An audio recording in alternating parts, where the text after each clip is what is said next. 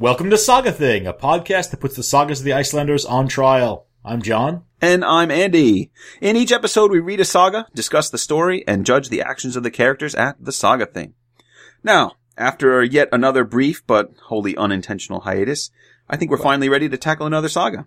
Absolutely. I think we've chosen a real winner this time. Well, that's debatable. Well, I mean, everything's debatable when it comes to tastes. Now, I happen to enjoy this saga, so I'm going to agree with you here. This one's a real winner. Then why are you complaining about my phrasing? I'm just trying to be sensitive about the myriad perspectives that are out there, John. Oh, jeez. All right, we've only just started this thing and already you're exhausting me. Yeah, welcome back, right? Well, if you're exhausted already, I don't know how we're going to get through this one, because it seems like we've got an awful lot to say here. So drink deep of that high alcohol content beer you've got there, John, and let's get to it. Okay. Hit the button so the people know what we're doing this time around.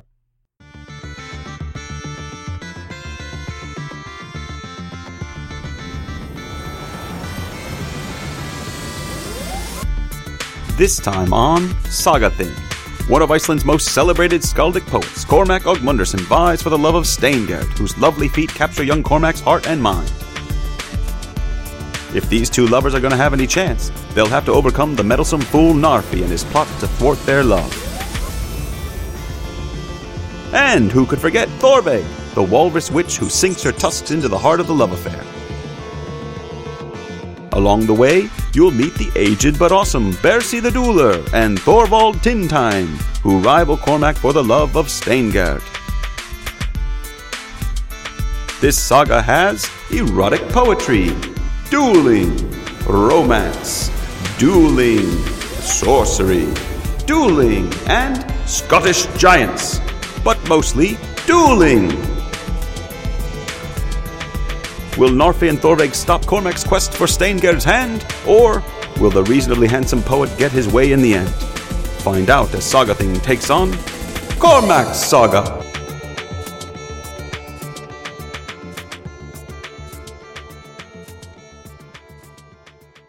Oh, great! Another warrior poet! That didn't sound sincere at all. I'm sure that our listeners aren't sick of that theme by now. But this one is Cormac's Saga. It's gonna be great. Oh, really? I'm not used to you being the optimistic one. What can I say? I'm excited about what this one offers us. For one thing, it's by far the most widely read of the warrior poet sagas, which means we actually have more of a chance to look at some of the context for this group of sagas than we had with someone like Gunnlaug Serpentongue or Hallfred Troublesome Poet. Yeah, that's true. But Cormac's popularity with readers doesn't mean that scholars are always kind to it. I mean, Diana Whaley points out in an introduction to the saga that, quote, some critics see it as something of a structural disaster. I mean, she's mainly talking about people... She's talking about people who think that Cormac exists mostly as a frame narrative for the poetry, which there's a whole lot of in this saga. Well, I mean, to varying degrees, that seems to be the near universal opinion. Even Heather O'Donoghue, who generally seems to approve of Cormac, calls it a, quote, patchwork of different kinds of literary materials. A patchwork? How is that approving? Well, she says it was a deliberate structural choice by the author. Ah, well, that's certainly a kinder evaluation than some have given it. To me, it actually seems a little harsh. I mean, there are definitely some problems with the pacing of the saga, but I think it's got some charm as a story. Mm-hmm.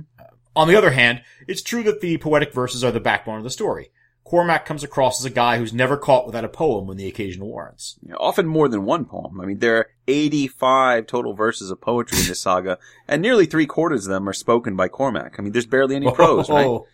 Right, so those of you who just can't get enough of obfuscatory skaldic verse-making action are in for a real treat this time. Who says obfuscatory? Obfuscatory. Alright, look.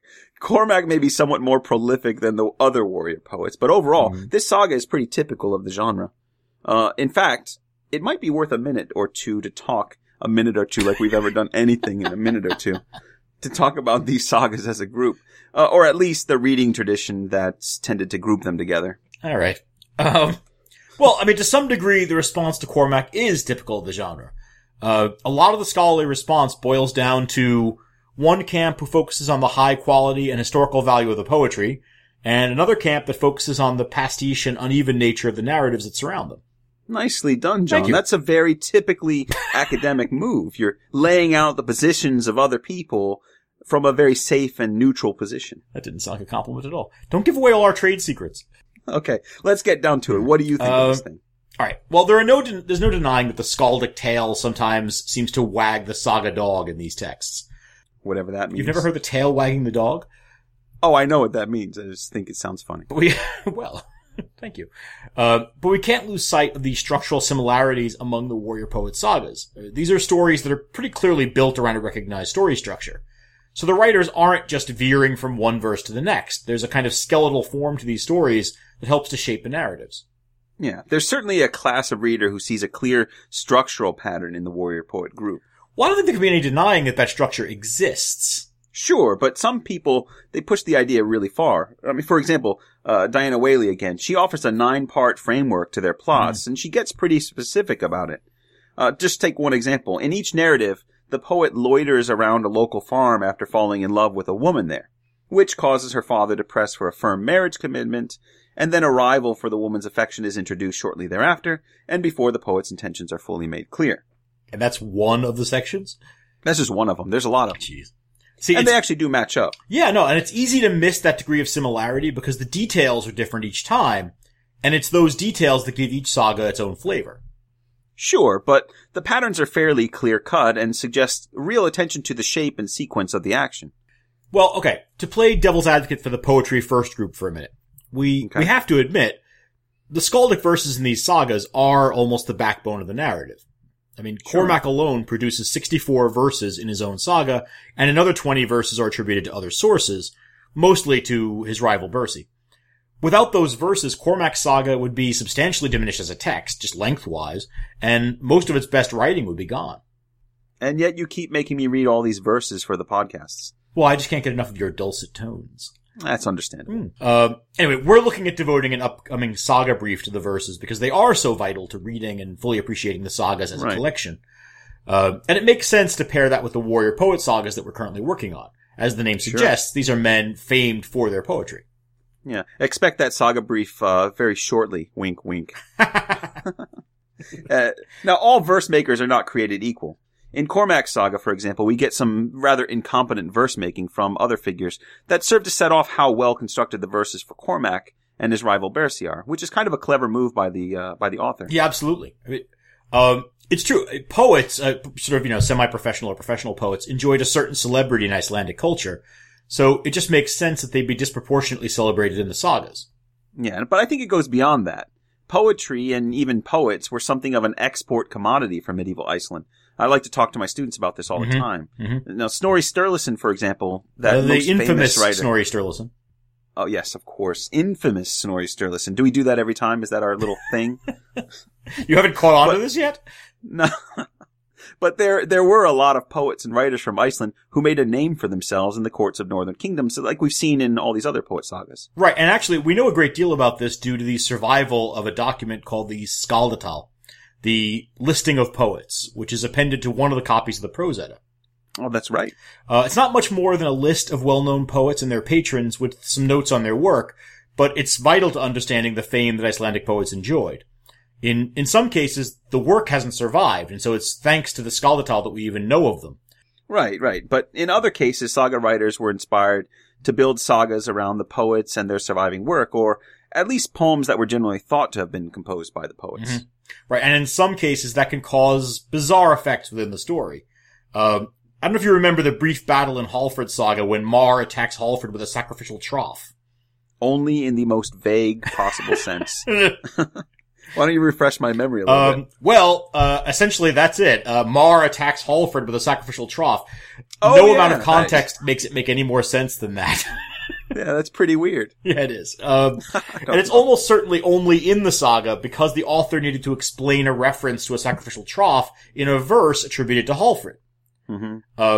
But as you were just implying, there's also the problem of knowing whether these verses are even connected to their supposed authors. Yeah. I mean, there's a fair amount of skepticism among modern readers of the sagas about that. And even the original writers and audience may have understood the verses to be subject to the same give and take of historicized writing that the sagas themselves undergo. Now, on the other hand, some recent study of the metrics of the verses suggests that many of them, especially those attributed to Cormac, Hallfred, and Eöl Skallagrimsson, are likely to have originated in the 10th and 11th centuries. So, exactly when the poets themselves lived. Exactly. But, as has been pointed out, that's not the same as saying the poets themselves composed the verses in the heat of the moment like they do so often in the sagas. Well, I mean, we have to allow a little creative license to the saga writers. Sure, but you know what? This is turning into a saga brief of its own, so why don't we talk about Cormac's saga and not get too far off topic? What do you think? Wasn't this your idea? That's not really important here. Let's get to it. I'm gonna go back and listen to that part again. I'm pretty sure this was your idea. One last thing before we get underway. For those of you looking for a medium-sized weekend read, Cormac's saga weighs in at 12,956 words, or 1.42 Hrafnkel's sagas.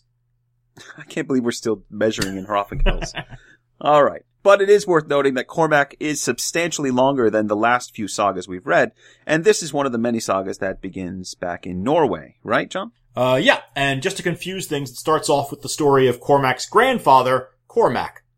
Oh. The elder easy. Cormac is a successful earl who supports Harold Fairhair in his struggles to consolidate control of Norway. Wait a minute. This is something new.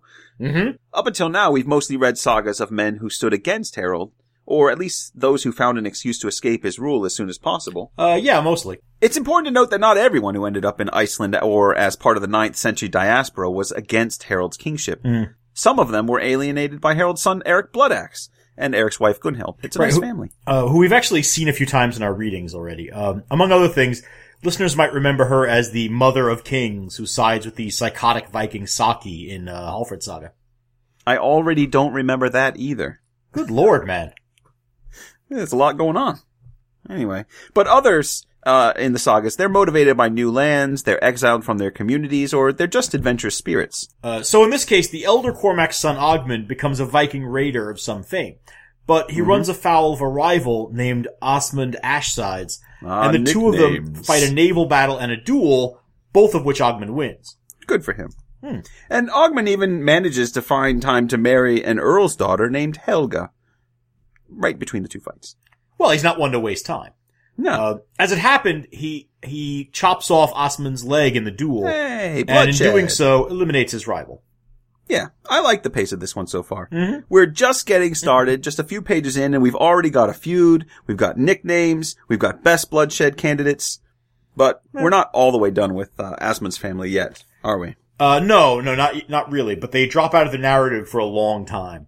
One of the things I actually like about Cormac's Saga is this careful balancing of story elements. Mm-hmm. And this short introduction seeds in a lot of things that are going to be important later.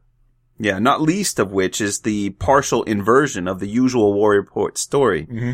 Ogmund has a rival who tries to break up his marriage, but he defeats his enemy convincingly and gets the girl.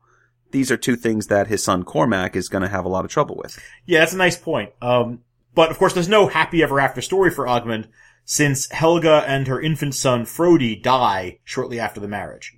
Poor fellas. Yeah, I know. The now widower Ogmund, who rather predictably doesn't like Eric Bloodaxe and Gunhild, set sail for Iceland. Now there's a brief version of a settlement narrative here, where Ogmund throws his seat pillars overboard to find a place to land, but the important point for us is that Ogmund remarries in Iceland. Yeah, and this is a more successful marriage. Ogmund marries Dala, the daughter of a prominent man named Onunsioni. Oh my goodness. Yes. We've already got so many names happening. I How know. can we expect our readers to keep up with this thing?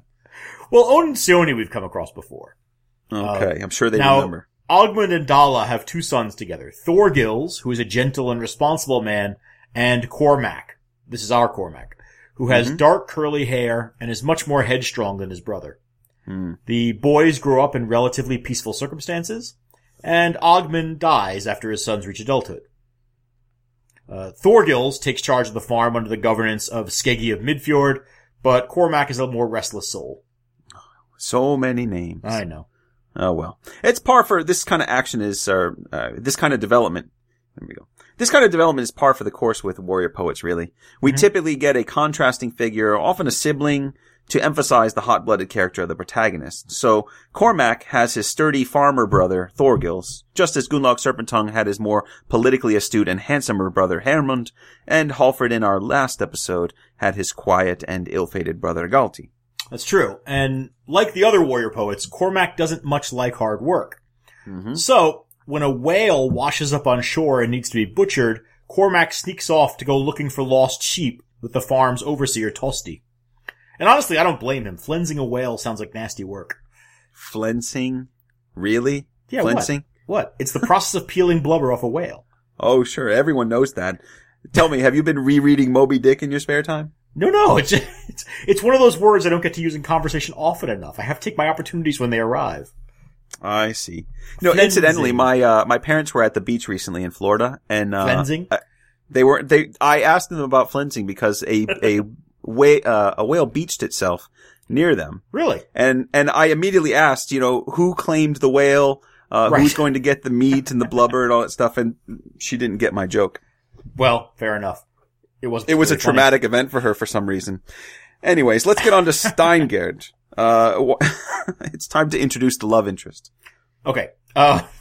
So Cormac and Tosti spend the night at the farm of a neighbor, Thorkel of Tung. And while they're relaxing in the evening, they see a pair of feet under a door. Ooh. Now, these feet belong to Steingerd Thorkelsdottir. She's been sneaking a peek at the visiting warriors. And when Cormac sees her shapely feet, he speaks the first of his many verses in the saga. Mighty love has filled my mind, my trollwoman's fair breeze. A necklace sleigh has just presented her instep to me. The feet of that headdress goddess will bring me grief more often than now. Yet of this maid I otherwise know nothing.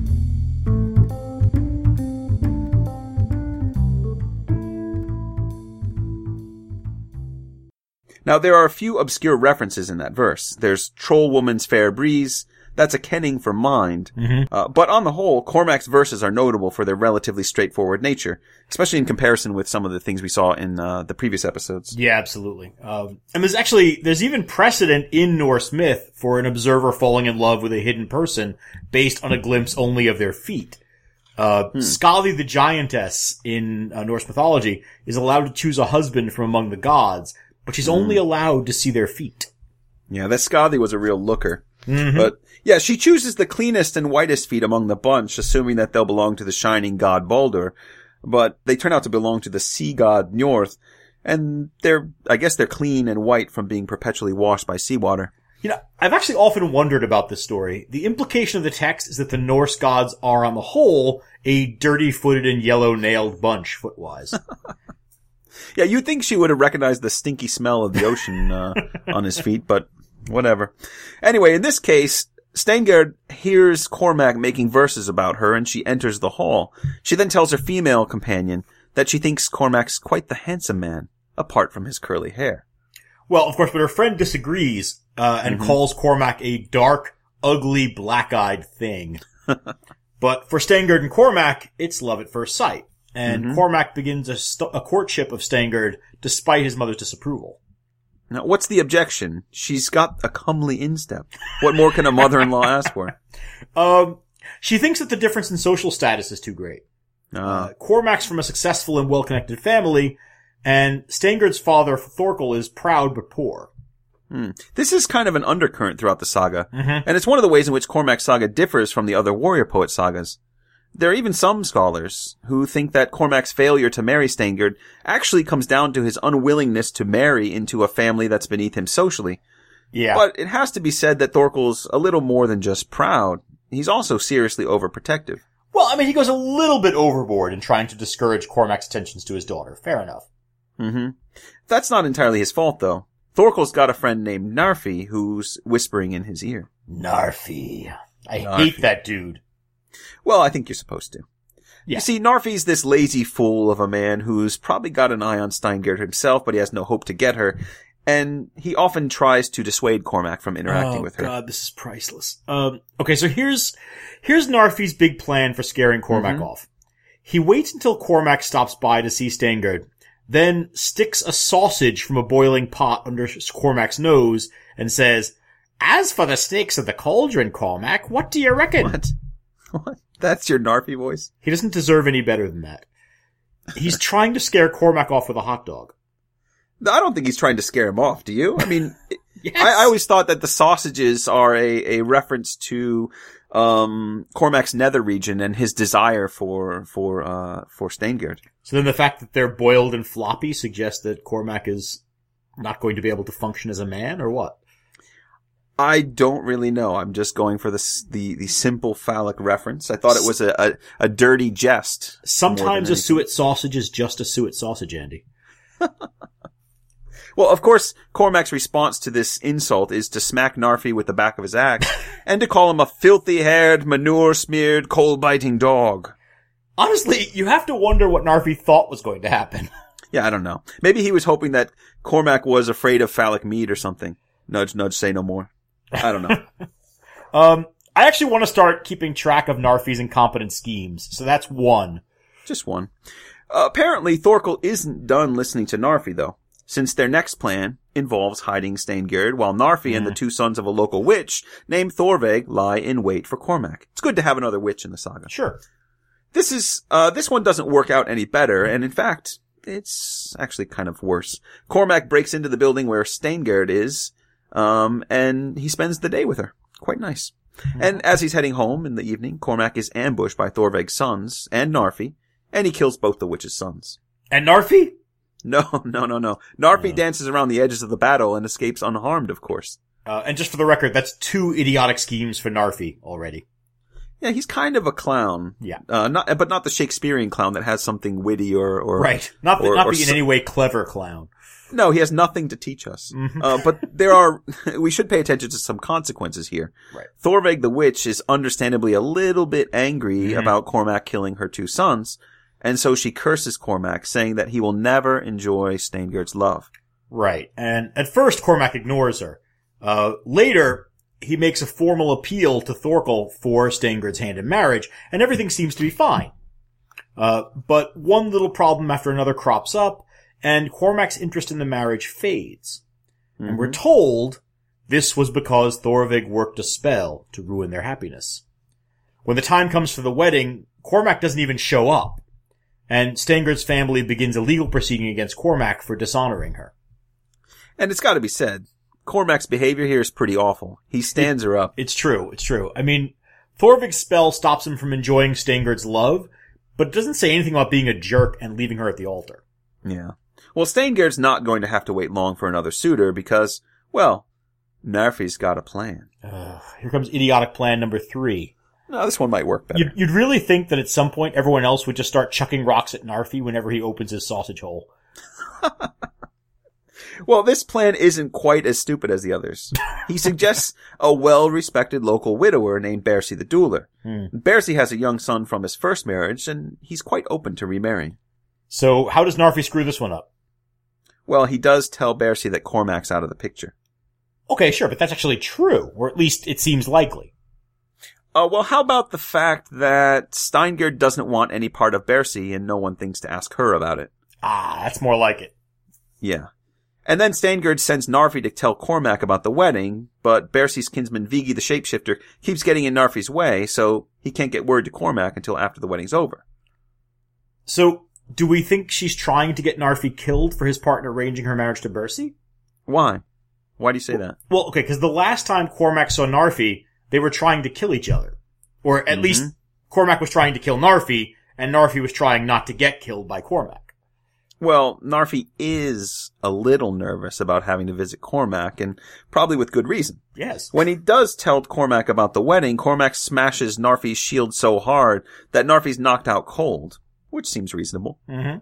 And Cormac's brother Thorgils has to wake Narfi up so they can get the details out of him.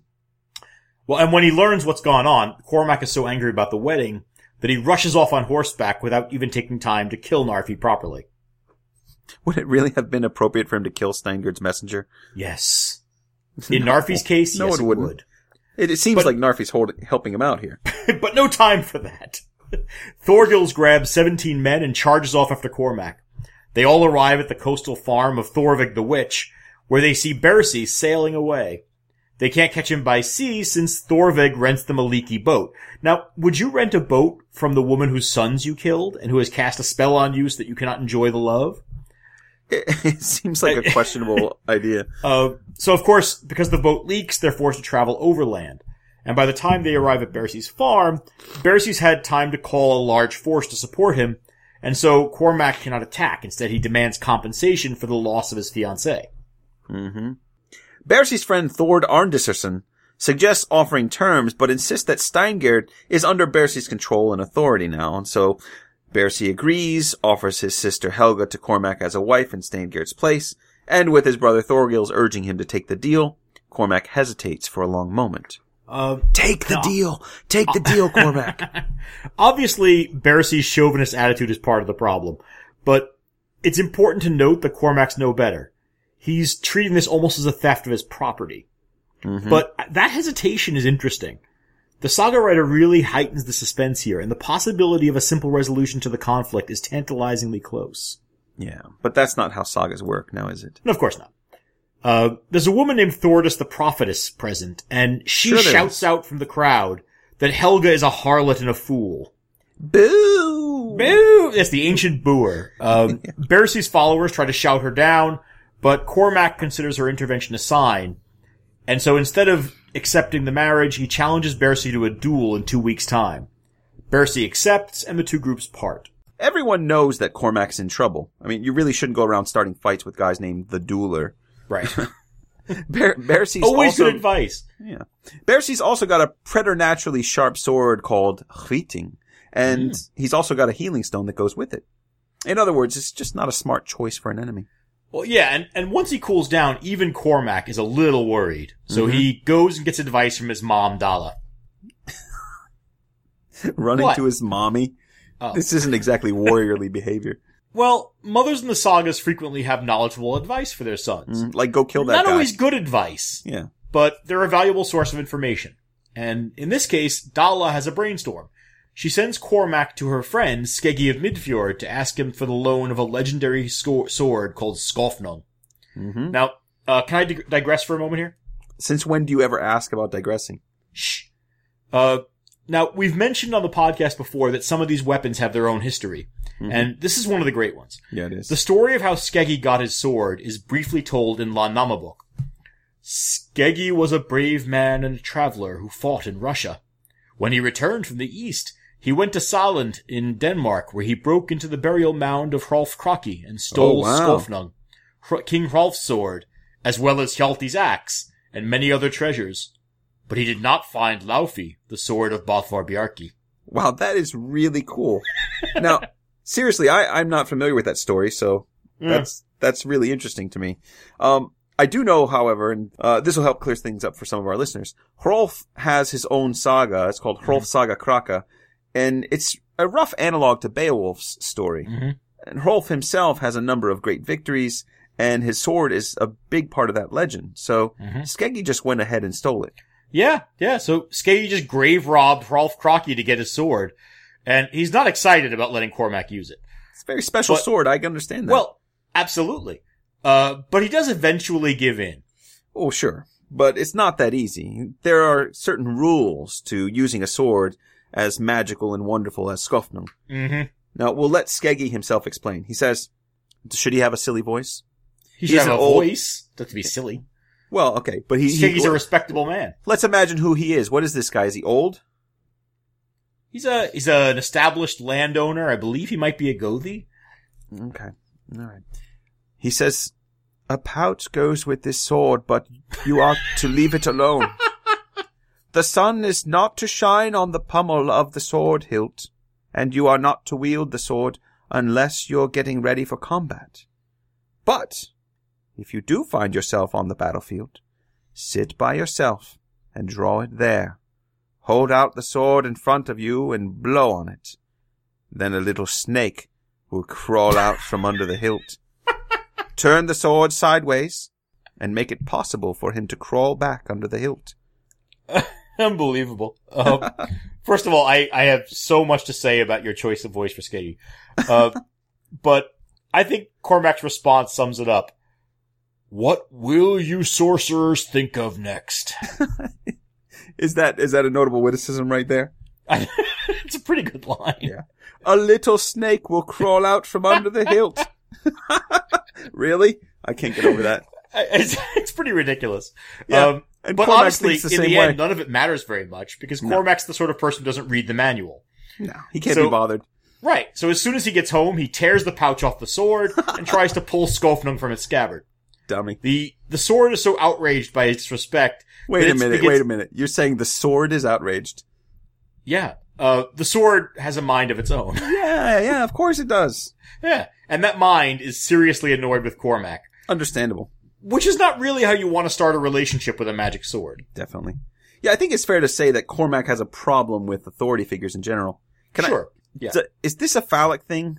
You have a penis and then the bag hanging off and you rip the bag off? You rip the bag off, and also, when you blow on the sword, a snake comes out.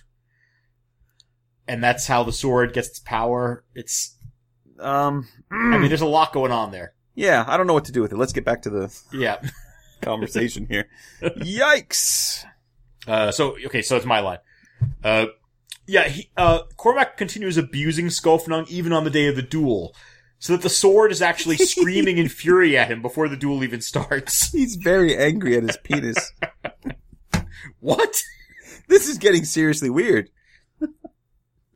But I guess this is the moment when we get the dueling rules laid out for us. And if you've already listened to our saga brief on dueling, you'll have heard this long and detailed explanation of the rules for the holmgang or formal dueling.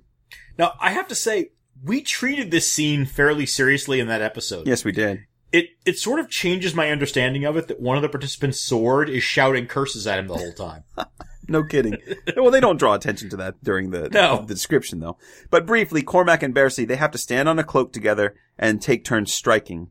And their seconds hold shields for them, with each side allowed 3 shields. The first to be disarmed or to shed blood is the loser. Right. Now, in this case, Cormac's brother Thorgils will be his second, while Thord Arndisserson is going to be the second for Bercy. Right. Thord is the same guy who tried to arrange a settlement earlier. But I don't remember that myself, so if you don't, that's okay. Right. And he's also a sort of defensive specialist when it comes to duels. Bercy later calls him the god of the shield in a verse. That's pretty cool. He's a very useful guy to have on your side in a duel. Interesting footnote. Our more obsessive listeners may remember way back in Gisli's saga that 2 of Bork the Stout's nephews, Thorod and Outlawstein, were among the men who hunted Gisli down and who were eventually killed by Gisli. This guy, Thord, is their father. He's married to Bork's sister Thordis. Wow. Very good job, John. That's kind of obscure connecting there. Well, I do love a spot of family tree trivia. Me too. Let's get on with the actual duel, okay? Okay. All right. It's actually pretty straightforward. Both combatants destroy each other's large shields, and on Cormac's next swing, the 2 swords clash. Skofnung is badly nicked by an iron targe, which Thorveg the Witch had given to Bercy. But the tip of Bercy's sword, Feting, is sheared off and cuts Cormac's thumb open. His bleeding thumb stops the fight, and Bercy claims victory. These duels always end on a technicality. Not always, but this is first blood, right? Duel ends on first blood, so there you go. They clearly don't resolve the problem in a satisfying way, though. They really wanted to cut a leg off or kill the person. Yeah. So that's it? Cormac has to pay a fine and back off? Yeah. Well, I guess sort of. He promises to pay the fine, but then he stops by his uncle Steinar's house and tells him to pay Bercy. Meanwhile, Cormac says that he's going to leave Iceland. Just for a while. Steinar sneers at Cormac a bit, but he says that he'll pay the fine if it has to be paid. Incidentally, this is the same Steinar Onunderson who is reported elsewhere in the sagas as having a fairly significant feud with your thing man Thorstein Ailson. Meanwhile, Cormac's thumb gets infected and swells up, and he refuses offers to heal it until he gets home to his mommy. Such a stubborn guy. I know. He also returns the sword Skofnung to Skeggi of Midfjord and blames the sword for his failure in the duel. He's so funny. So Cormac blames the sword even though he deliberately ignored the rules for using it. Yeah, Cormac's kind of a jerk sometimes. Yeah. But Most we're of the time, going to get a really. bit of a break for him, fortunately, since he's going to pout at home for a while. Yeah. This is a weird bit. The saga action now switches and follows Bercy for a while. And the story goes through a series of feuds and duels in quick succession. Do you want to cover this or should I do this? Well, let's handle them quickly. All right, if we can. Well, We're known for being brief. There's a first for everything. The next duel is between Bercy and Cormac's uncle Steinar, who offers a double or nothing duel for the fine Bercey's due from Cormac. Mm-hmm. That one has a whole subplot in which Bercey's friend Thord Ardisson argues with Bercey after their sons have a disagreement. Thord and Steinar team up to steal Bercey's healing stone necklace before the duel, and obviously Thor is not acting as shield man for Bercey this time. Bercey loses the duel when Steinar's sword slices through the muscle of his buttock and thigh down to the knee. So it's a brutal injury. Steinar is wounded as well, but both men survive the duel. Thord later returns Bercey's healing stone and helps him recover, and the two are reconciled. That's sweet. Yeah. Meanwhile, Steinar gives his sword from the fight to Cormac as a souvenir. Now, the main fallout from the duel is that Steingerd uses Bercey's defeat and injury as a pretext for divorcing him. I mean, she really kicks this guy when he's down. I mean, imagine him suffering from this massive wound on his leg and buttock. And as she's leaving, she says to him, "You were known as Bleary-Eye Bercey, and as Bercey the Dueler. But now you may in truth be called Arse Bercey." That's a great list of nicknames, but man, that's harsh. What did he do to deserve that? Now, that's a great question. Jenny Jawkins argues that Steingerd sees Bercey's injury as a humiliation to her, maybe because of the sexual connotations of an injury to the buttocks. Maybe, but I think you were closer to the truth when you called it a pretext. Was Steingerd hasn't been happy about this marriage from the beginning. This is just giving her an excuse to get rid of him. Yeah, well, whichever it is, I guess. Steingerd instigates the next duel by asking her brother Thorkel Toothnasher, nicknames, to recover her bride price and dowry from Bercey. Now, when Bercey refuses, Thorkel challenges him to a duel. Duel. So many duels in this movie. I know, really. It's really hilarious. Yeah, if you're into duels, this is your saga. Yeah, there's one duel after another. Thord once again serves as a shield bearer for Bercey, and Bercey kills Thorkel in the duel. Thorkel's shield bearer Vali then challenges Bercey to yet another duel, but Thord intervenes and arranges a settlement whereby Bercey marries Vali's sister Thordis. Everyone following this? Just trust us on this. The end result is that Bercey gets remarried to his enemy's sister. Yeah, if you want rewind, get out your pen and pencil, and I guess get out your pen and paper and map this out for yourself.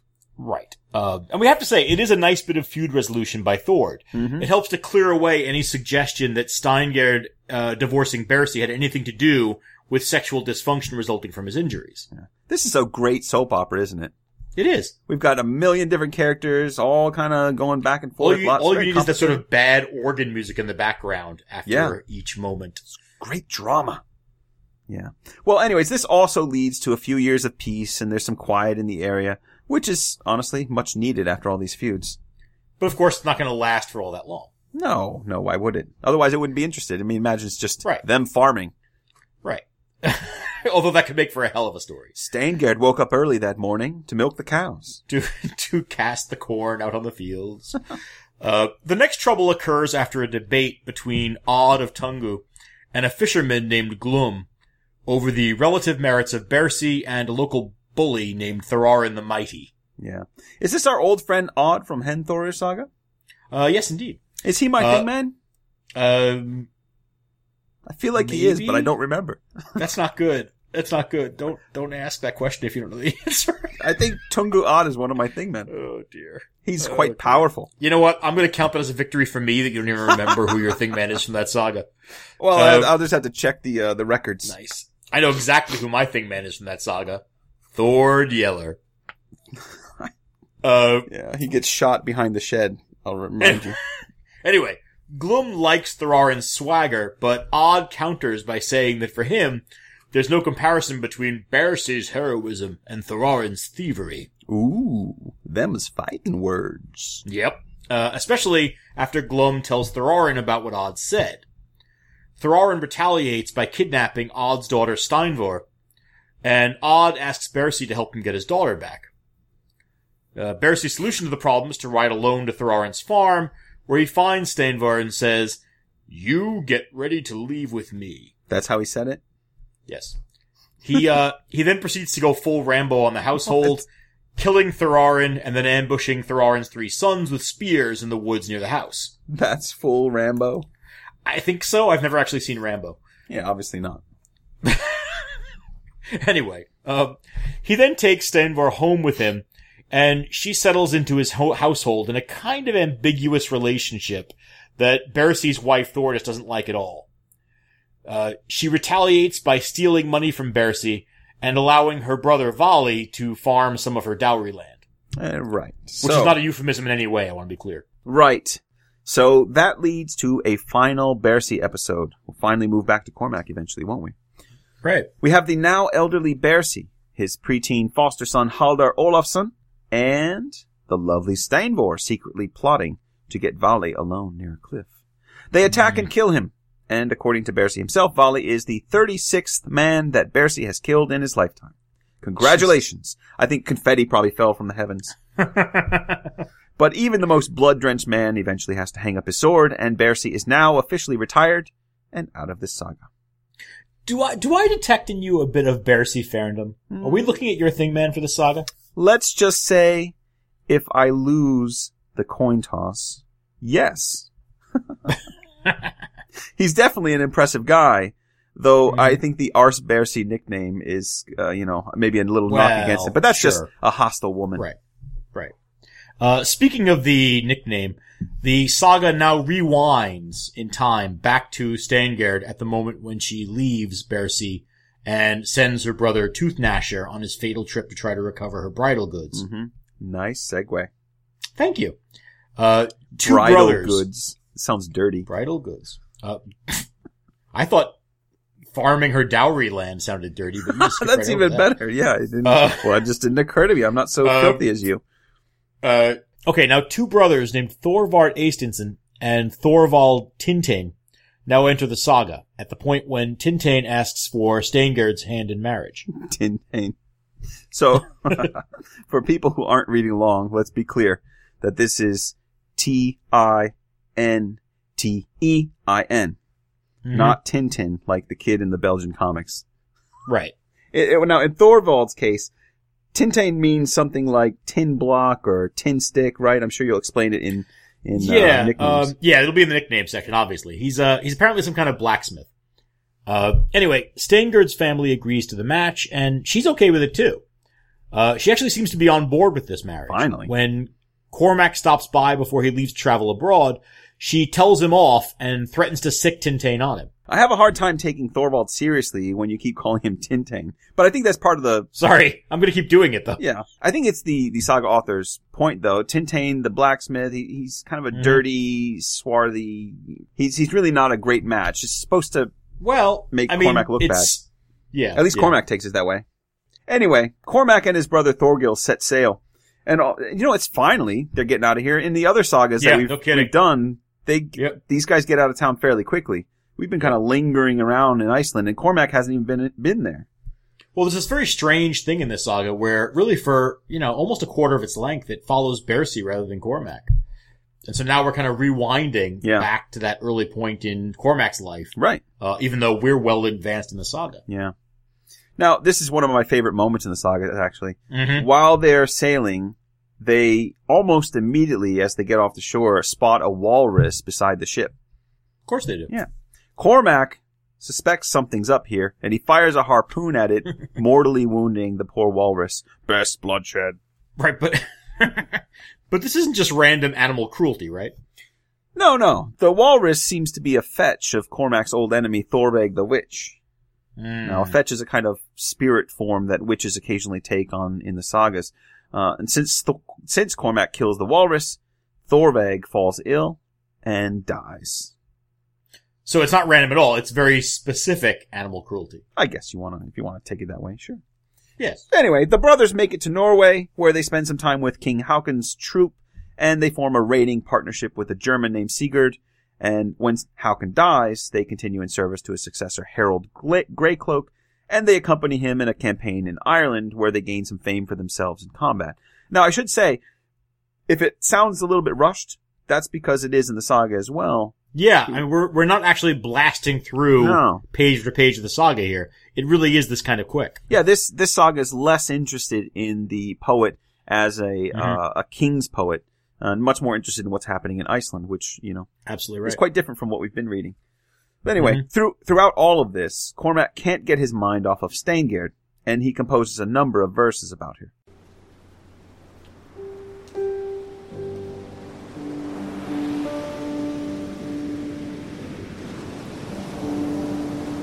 The surf roars.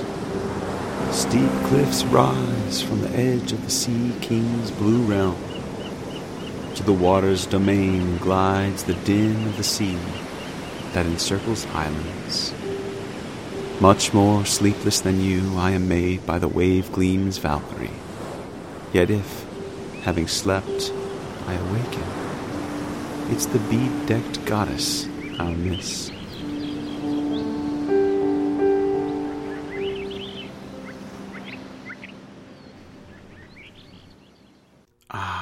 Now that was relaxing. Well, since Cormac can't quite shake his love longing, these strong feelings he has for Steingerd, he and his brother eventually set sail back to Iceland. Now, I think we've mentioned before that composing verses about another man's wife is a serious offense in Icelandic law. Absolutely. And I don't think anyone else in all saga literature violates that law as frequently as Cormac does. Probably not. There are a couple dozen verses about Steingerd in this saga, and there's really worse coming. Yeah, I think we're about to hear the worst of them. Mm-hmm. When Cormac returns to Iceland, he finds Steingerd out riding. He manages to lose their horses, and so they have to seek shelter at a small farm nearby. How convenient. Now, is losing horses the saga equivalent of running out of gas near Makeout Point in the 50s? I think Cormac hopes it is, but it doesn't quite work out that way. I just love the subtlety of that idea. I lost the horses. The horses seem to have... Oh, my goodness. Oh, are you cold? As he's sort of slapping away at them as they ride off. Yeah, go! Right, but of course, it's actually going to end up being a very awkward situation. Steingerd isn't all that pleased to see him, Mm-hmm. and when they find a place to stay, they bed down on opposite sides of a wooden screen. Yeah. Cormac then attempts to thaw her with several verses, one of which is particularly raunchy. Would you care to do the honors? I don't mind if I do. I figured you wouldn't. Yeah, he says, now, ladies, prepare yourselves.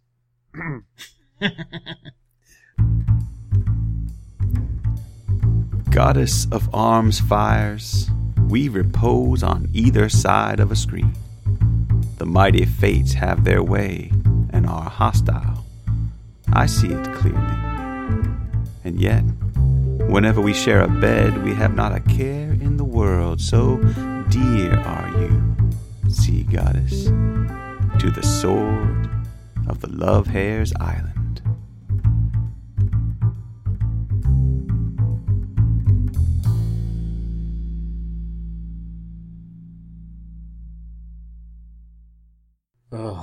Ew, it's kind of creepy. Now, I think your brandy snifter voice that you gave that didn't help. I think it's quite appropriate for what he's up to.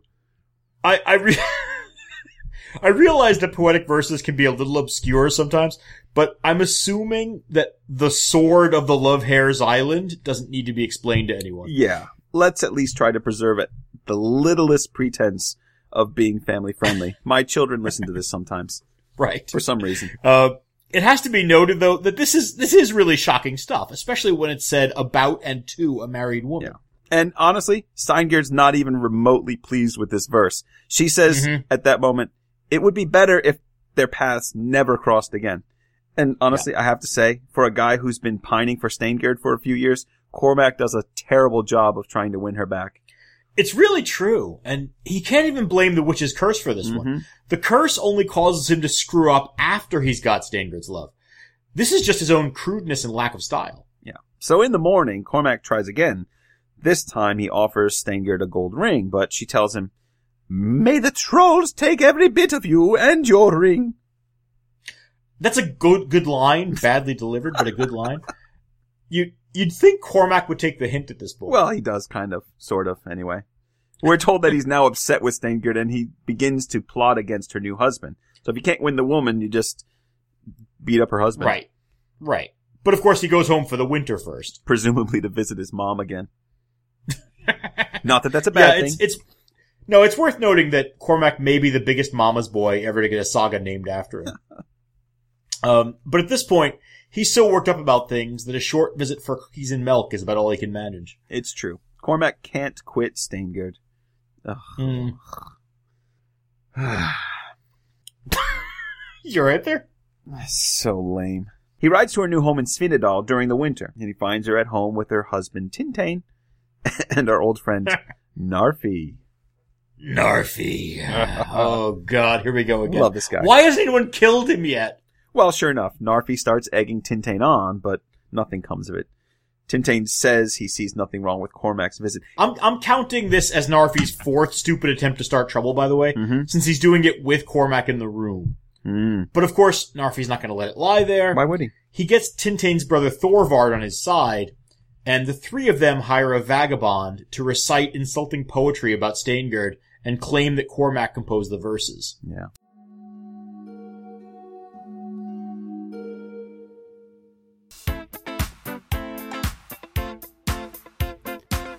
I would have wished Steingard, that mighty goddess, as an old and proud mare for mating, and myself a stud stallion. Then I'd have leapt on the back of that Valkyrie of threads, whose fiery holes wall halts the battle erect spears.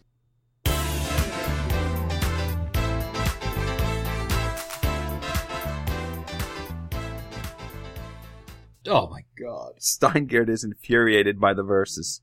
But, I mean, as I'm reading it, I have to say that's not any worse than Sword of the Love Hair's Mount that Cormac actually did compose. Right. I was thinking the same thing. Yeah. I would say Cormac's enemies kind of underestimate just how crude he is. Right. And in fact, I would suggest that Cormac's chief cause for anger is that the fake verse isn't actually good enough poetry to be one of his. Right. It actually lacks the complexity of allusion and the depth of reference of his usual work. It's true. For one thing, naming Steingard outright in the poem misses an opportunity for an unnecessarily convoluted description of some goddess of the sea nymph thing or other. Right. I mean, it's pretty amateur, actually. I'm assuming Narfi wrote it. Definitely Narfi wrote this. It's so this, dirty. By the way, is the... I mean, he's the subtle sausage guy, right? What do you think of this sausage here? Right. And this is his fifth stupid plan. But this time, there's good news for everyone who's as sick of Narfi as I am. Cormac's finally angry enough to do something about him. Yay. Yeah, Cormac tracks down the vagabond, learns who's behind the fake poem, and then immediately rushes to Narfi and kills him. Hallelujah! It's about time. You feel better now? Yes. If you dare try to outlaw Narfi, so much better. Oh, I'm outlawing this guy. Narfi's not going anywhere. He's so funny. When I was reading this saga, I was really worried that Narfi was going to get away without being killed. Well, enjoy your moment. Oh, I am. Meanwhile, Cormac's still on the warpath. Tintane has to flee and narrowly avoids being killed as well. His brother Thorvard then challenges Cormac to a duel. But when Cormac shows up for the duel, neither of the brothers shows up. Cormac issues his own duel challenge against Thorvard, but composes an insulting verse about him at the same time. So, instead of fighting him, the brothers sue him for slander. And ultimately, Thorvard agrees to duel with Cormac. Yay, more dueling! But Cormac's mother warns him. She's still around. She's always around. She warns him that Thorvard will certainly be using magic, and there's this mommy issue. She tells him to go to talk to Thordis the prophetess. Now, this is the same Thordis who called Bercy's sister a harlot, right? Oh, yeah. She's not a nice lady at all. No. That's why she's a prophetess. Right. She gets involved with some complicated magics to try to help both Cormac and Thorvard, since they're both paying her. At least she's an equal opportunity prophetess. Right. But the result is that neither man can be cut by each other's swords. Now, there's something worth investigating there more generally about which is magic making men's swords impotent. Maybe. There's a lot of sword penis stuff going on in this saga. Yeah. But we shouldn't talk about that. Anyway. Cormac solves the... I guess we just did, didn't we? Cormac solves this problem by hitting Thorvard so hard that it breaks his ribs. He's not technically cut, but he can't continue to fight. Cormac wins, but he's still got a knack for saying and doing things that annoy Steingard. This time, he wipes his sweaty brow on a flap of her clothing. Seriously, he doesn't know that's gonna cheese her off. He thinks he's so slick. Hey, baby.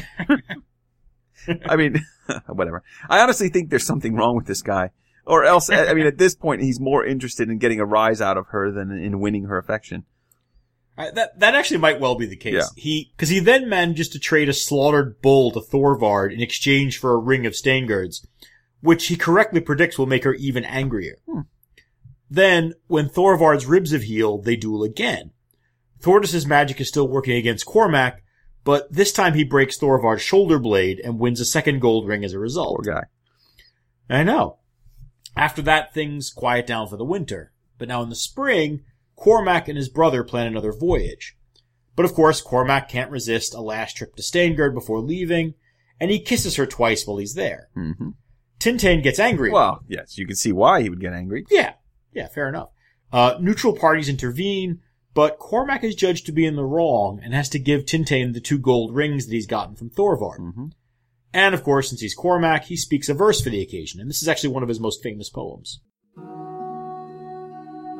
I had to pay with a ring both times I embraced the bright brooch bearer with my brown arms. You people paid money before. 2 costlier kisses never came the way of the gold-leafed tree of the sword. Indeed, I am cheated of cheerful encounters. So we're done here, right? Cormac and his brother leave Iceland, and that's it. No, of course not. We always do that routine. We're done here, right? But we're never done here. Steingerd. It always feels like these things should end just a little bit earlier than they do. Well, you always got to wrap it up with some kind of a little bit of nothing, really. Right. My students often complain about that when I'm teaching. They're like, I liked it up until the end. And then it kind of... I won't spoil it, but those of you who haven't read the saga, we're heading for the most bizarre non sequitur ending in all the sagas. Well, let's get to it. Mm-hmm. Steingerd and Tintain now travel abroad as well, but they are attacked by Vikings who attempt to kidnap Steingerd. Cormac and Thorgils hear about this, and they set sail to their rescue. But then Cormac kisses Steingerd 4 times, and he gets in trouble again. This is actually a strange part of the saga. The story almost starts looping on itself here. The price for the kisses turns out to be 2 ounces of gold, and Cormac recites the same verse again while handing it over. Meanwhile, the Viking attack is going to be repeated in a few pages with similar results. So, what's going on here? I don't know. Maybe a manuscript problem going on here? I mean, from a narrative perspective, this part of the saga gets a little choppy due to staggered repetitions. So I guess we can try to make it as simple as possible. But one thing to say here might be that there's got to be some kind of continental romance narrative influences here, and they're not fully fleshed out just yet. But it does almost feel like the text got folded on itself somehow. That suggests, though, that this is an unfinished product. Mm-hmm. And I don't think that this is an unfinished product. It's probably finished. Mm-hmm. It's just not as fully developed as what you'd see in the continental narratives. Mm-hmm. So anyway, we should try to simplify things a little bit for our listeners, and cover one incident in particular. The bumper boats incident. Bumper boats incident? Yes. Okay. What would you call it? Let's see. I guess that would work. Between the 2 Viking attacks, both Cormac and Tintain end up traveling with Harold Greycloak. And while they're sailing alongside one another, Cormac randomly reaches over to Tintain's ship and whacks him upside the head with a ship tiller. Which is just great. Tintain is stunned and falls over, but Steingerd, who's on the ship, grabs the rudder and swerves their ship so that it rams into Cormac's ship. Unbelievable. Yeah. You've got to respect Steingerd. She's got a lot more spirit than the other love interests we've seen in these warrior. Yeah, that's absolutely true. She'd probably mop the floor with Helga the Fair and Kolfinna single-handedly. And of course, because Cormac already used his ship's tiller to hit Tintain, he can't recover. That's so funny. And so his ship capsizes when Steingerd rams it. He and his men are rescued from the water, but it's pretty embarrassing for him. But Steingerd's going to need Cormac's help again very soon, because this is where the saga inserts yet another Viking raid. Right. Now, the second Viking attack is actually much more interesting. The raiders are led by a Viking named Thorstein, and they successfully kidnap Steingerd and try marrying her to one of them. And a little side note here, this Thorstein is the son of Osmund Ashsides, the Viking who once fought against Cormac's father Ogmund. Is that really important? Well, yeah. I mean, it's one of those story elements that show how carefully constructed this saga is. That's right. Even in spite of the confusion about the repleted plot points. Cormac here faces off against the son of his father's old rival. Oh, that's actually both pretty cool. times with a love interest hanging in the balance. I think we're looking at a somewhat degraded saga, possibly one that has suffered from a transmission error at some point in its development. Okay. But a good one. Yeah, that's absolutely true. That's very, I never noticed that. Love it. Love it, John. Well done. Mm-hmm. Now, the outcome is, of course, slightly different. Instead of a duel like the one Ogmund and Ashsides fought, we have a nighttime raid. Cormac and Thorgil sneak onto the ship when most of the Vikings are on the land. They kill the would-be bridegroom, rescue Steingerd, and return her to her husband, Tintane. Okay, now that last part is a little different than last time. It's got to be a little emasculating for Tintane that Cormac was the one to rescue his wife. Yeah, and he knows it. Actually, Tintane essentially admits that Cormac's the better man, and he says that Steingerd should go off with him, since Cormac was the one to rescue her, and clearly loves her a whole lot more. Cormac seems to like the idea, but Steingerd, for obvious reasons, is sick of Cormac and says she won't go with him. I mean, think about all the things that he's done to her. He stands her up at their wedding. He composes horrible poems about her. He steals kisses. The filthiest verses in all the sagas. Yeah, grabs her all over the place. She's just not, she's not into it. Anyway, so the two groups part, and Cormac and Steingerd never see each other again. Sad music.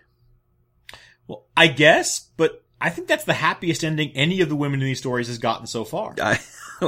But the point is, it's a sad ending for Cormac. Oh, not yet. Cormac's story doesn't end quite yet. First, he spends some time raiding with King Harold. The party visits Norway, Ireland, Wales, England, and finally Scotland in a series of raids. In Scotland, Cormac is chasing some fleeing enemies when he's caught off guard by a Scottish giant rushing out of the woods. Yeah, that would be surprising. I suppose so. Come here, ye wee Viking bugger! That is also surprising. Is that your Scottish giant voice? Aye. Yeah, fair enough. It is. Cormac kills the giant, but suffers fatal internal injuries. He does, however, have time and breath for several verses before he dies.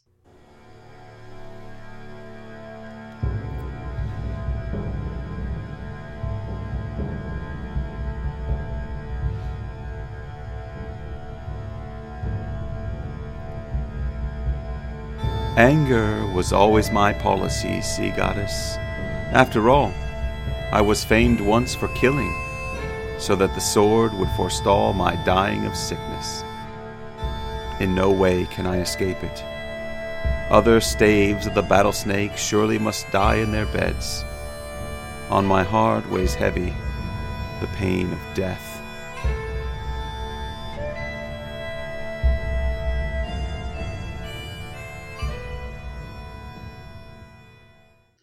Well, it's kind of depressing, but it's a fairly honest self-assessment, really.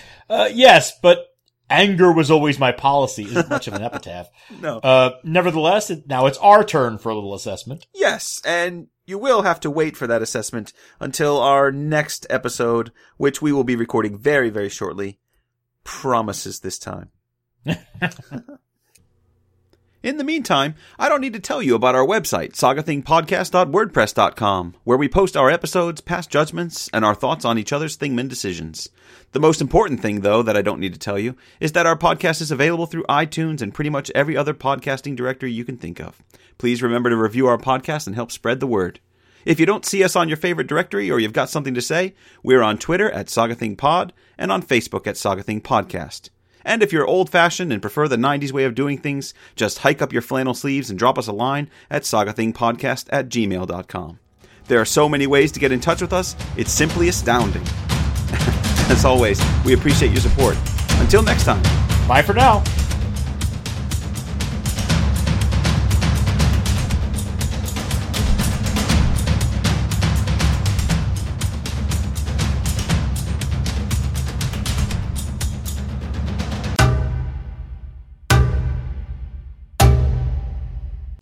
Our best work is still ahead of us.